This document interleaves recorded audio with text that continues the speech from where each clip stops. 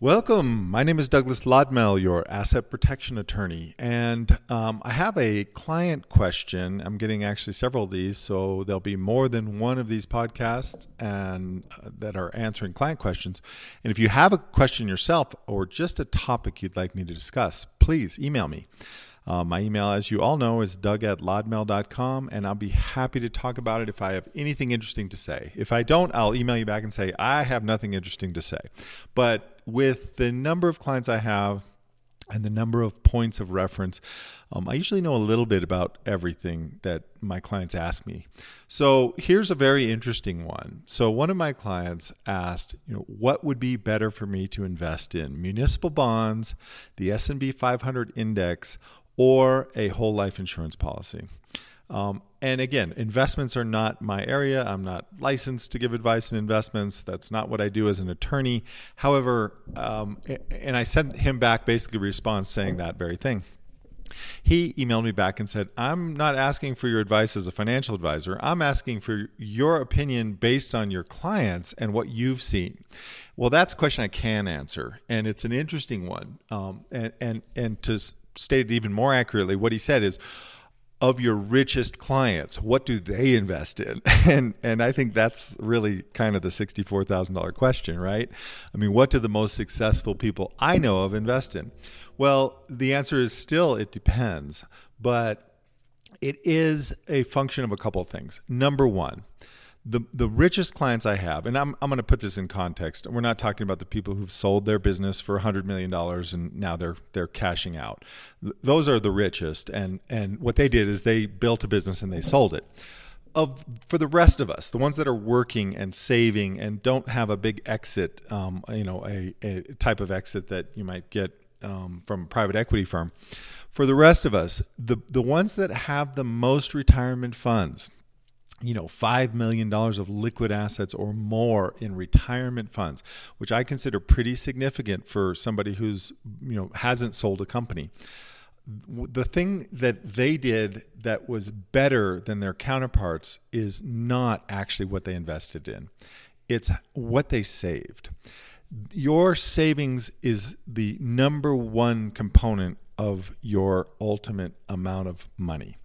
So let me say it again. If you and I both start practicing at the age of 25 after we get out of school, and we practice for the next 30 or 40 years, and you save your age every year and I don't, and I invest in really great stocks, but I invest just a little bit. Let's say I invest $10,000 a year and you invest $25,000 the first year, $26,000 the next year, and now that you're 50, you're investing $50,000 a year. And I'm still just investing $10,000 a year. Even if I pick much better investments, you're still going to win the game because you have consistently added to it. Not only that, you've given yourself the capacity to do something called dollar cost average.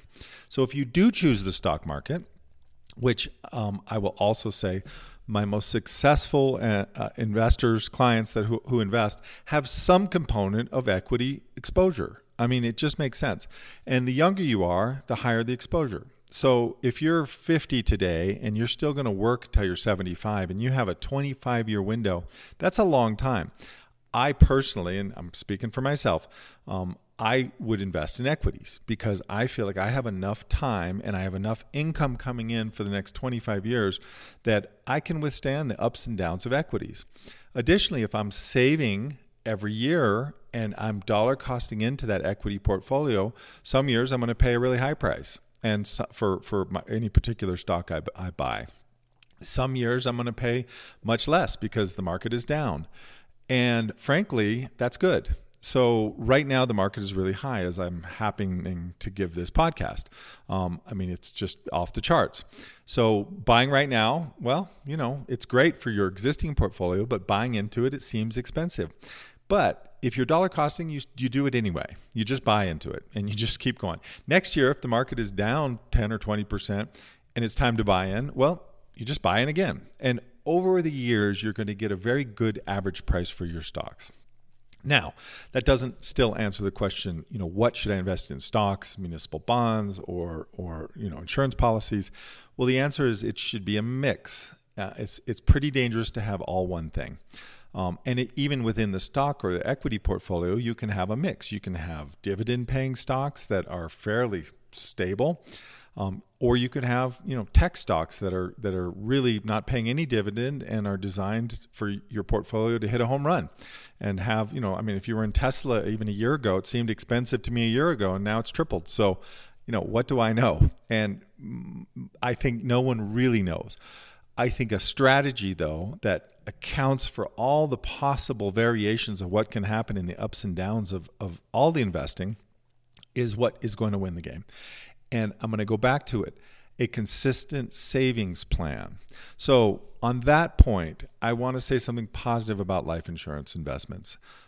There are life insurance investments, whole policies or blended policies, that have a savings component. What I've learned is that you're not getting a big return on those. Sometimes it's 2% or 3% or 4%. When I first bought a Northwestern Mutual blended policy 25 years ago, I remember the dividend being around 6%. When I reviewed it recently, the dividend was less than 4%. It's just, the interest rates are low, and that type of investment doesn't pay a lot. However, over the years, it forced me to save. And every month I saw that debit coming out of my account, and it provided some life insurance in case something happened to me, and it also provided an investment. Lo and behold, 25 years later, I look up and wow, there's actually a pot of money there. That's significant. So I'm positive about life insurance as a forced savings vehicle. It's not a great return vehicle because it just doesn't provide great returns. It's not designed to provide great returns. It's designed to give you stability. It's designed to kind of force you to save because you have to make that payment otherwise, your policy starts having problems. On the second two options, which is municipal bond portfolio, I have to say, I worked for many years with Greg Stanley, who is a big proponent of municipal bonds. I have seen many clients follow that strategy exclusively, and I have seen them be extremely successful. Again, the biggest component of that strategy was to save. And Greg used to have a saying, save your age. So if you're 40, save $40,000 a year. If you're 50, save $50,000 a year. And if you do that early enough, saving your age is going to get you there. If you don't start saving your age until you're 50, it's not going to get you there. Saving $50,000 a year starting at age 50 is going to put you short. So you may need to increase that. And again, all depends on the amount of money you need when you retire, etc. But I feel like those clients that I've seen and watched that were consistent and every year put money into their municipal bond portfolio, they did excellent. And they had simple returns with no taxes on the bonds. Interest rates have gone down, which meant their bond portfolio went up over the years. So I can say nothing bad about that strategy. I've seen it work extremely well. The final one he asked about was the S&P 500 index. I think index funds are fantastic because they mirror the market. They're very low cost. So you can pay 1 or 1.5% to a money manager who oftentimes won't do any better than the S&P 500 index, which costs you almost nothing to invest in. So I am a fan of equities. I believe, especially if you've still got 15 or 20 or 25 years left to earn money, equities are good because we've all seen what's happened in the last 25 years. When I graduated law school, Google was just going public. I look back now and only wish I had bought 100 shares of Google. And 25 years is enough time to withstand the ups and downs of things. So again, I'm answering the question not what should you invest in, because I don't know and I'm not a financial advisor. I'm answering the question, what have I seen my most successful clients invest in? And how did they get to where they are now? Number one, a consistent savings plan. Save regularly. Make that a priority. Don't wait to save. If you do that, it doesn't really matter what you invest in. 2, look at your age. Look at what your goals are and how long you're going to be able to continue to save, and pick a portfolio that is going to reflect that. I think all 3 of the choices that my client asked about, the S&P 500 index, whole life insurance, and municipal bonds, are all a great component. And frankly, I would do all 3. I really would. I'd have some component of all three, and I'd weight it based on what kind of returns and what kind of time frame I have. Now, how would I go about figuring this out? Well, I wouldn't call me because I'm not a financial advisor. I would find a financial advisor who does understand this stuff. I'm not saying that's an easy job. Financial advisors come in many different levels of skill and experience, but there are some really good ones out there. And if you find a really good one, they can help you design a portfolio that is going to reflect what you want. The other option is do it yourself. If you're the type of person that has that capacity to do the research, then you can do it yourself. I have many clients that do it themselves. Some of the most successful ones do it themselves. And again, what I've seen is they've picked a fairly straightforward strategy. They buy municipal bonds, they buy an S&P 500 index, and they have a couple $1 million of whole life insurance. You don't really need a financial advisor if those are the three things you're going to do. You need somebody to buy the bonds for you, because buying and selling bonds is not a amateur's game. But you can manage the S&P 500 index yourself. And if you have money consistently going in every month, would be my recommendation, month after month, I think you're going to find that you're going to look up in 5 and 10 years and go, wow, this is working for me.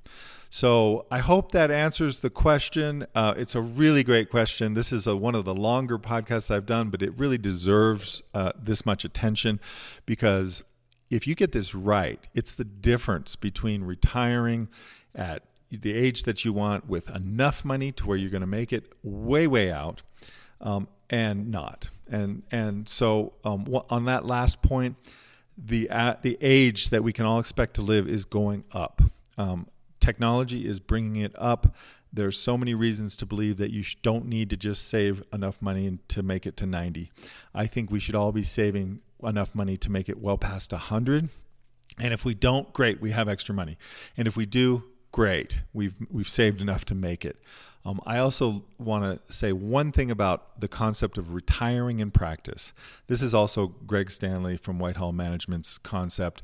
And basically what he said is, hey, if you're ready to retire, but you are in a position where you can just work a couple of days a week or even a few days a month and keep enough income coming in so that you're not actually touching that retirement savings, you are going to extend out the time that you can live comfortably, because you're not starting it so early. I think the idea of retiring at age 65 in today's day and age, when your odds of living to 100 are very good, is kind of premature. I think it's too early. I certainly don't plan on retiring when I'm 65. I'd like to work till I'm 80, and comfortably and happily and with the level of work I want. I plan on retiring in practice, meaning continuing to talk with my clients while transitioning my business to a successor that can take on the heavy lifting, and I can still work and still have income coming in and not touch that retirement savings until really, really I'm ready to stop. I hope this has really been helpful for you. It's a big topic. It might have spawned a few more questions. If you do have more questions around this, or you want me to dive in deeper on any particular issue, don't hesitate. Just shoot me an email. I hope this has been really helpful. And remember, it's your money. Act like it. My name is Douglas Lodmell, and we'll see you next time.